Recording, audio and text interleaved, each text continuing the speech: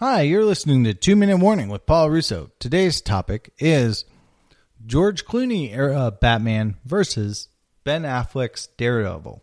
Paul? Hey, Dave. So this one came over Twitter. I think it's worthwhile to discuss two terrible movies.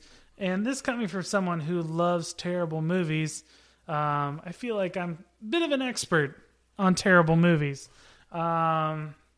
I think we all can agree that Ben Affleck's Daredevil was just an awful movie.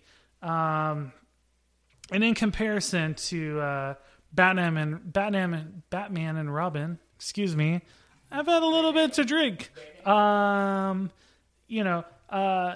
Just both terrible movies in general, way farther below a great movie like Fast and Furious 6. I think if I were to, you consider Batman and Robin introduced Batman's nipples, which is a, big problem in the Batman community. And it also starred Arnold Schwarzenegger as... I am Mr. Freeze. I hate when people ruin the movies. If you're a fan of the Draft House, you'll see that preview pretty regularly.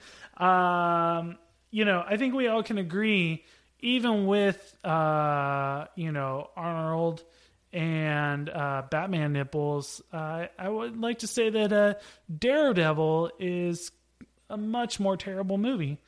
I think Batman benefits from it being Batman, and it's so terrible, it's great. There's almost no redeeming qualities of Daredevil.